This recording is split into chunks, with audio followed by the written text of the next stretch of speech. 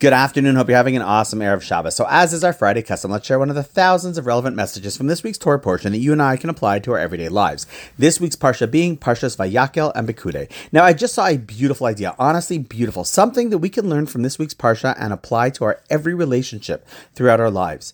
See, in this week's Parsha, as the Jews are building the Mishkan, that's the portable temple that will travel with us for 40 years through the desert, the Torah states that upon its completion, there was a cloud of God that came and resided inside of it. It filled the entire space to the point that Moshe couldn't even get in.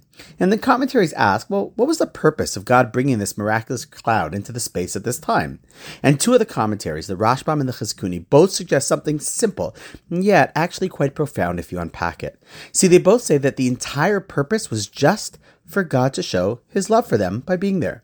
It seems like a simple idea, but if you actually think about it carefully, what it's saying is that there was actually no real purpose at all, other than simply saying, hi, I'm here and present for you because I love you. So what does this mean for you and me? Well, I think simple. See, so much of life's interactions with people are there to serve a purpose, to help, to do something, to assist, provide something necessary. And that is all good and fine. But what is often even more powerful is to be there or do something for someone else for no reason other than simply to show that you love them. It's actually one of the reasons why I remember my Rebbe would say it's so important to buy flowers for someone. Why? Because there's no real reason. They're kind of useless. There isn't much romance in buying a Mixmaster or a pair of shoes that someone wanted. Sure, it's good to get things and they serve a purpose, but it's because there's a functional reason for why you got them. But imagine if you got something extra, unnecessary per se, and did it simply to show them that you love them.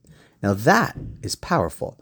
Imagine doing that in work with a colleague, in marriage with a spouse, or with a friend, or with people in your community. The power of doing something for no other reason than simply saying, I wanted to show you that I care and love you.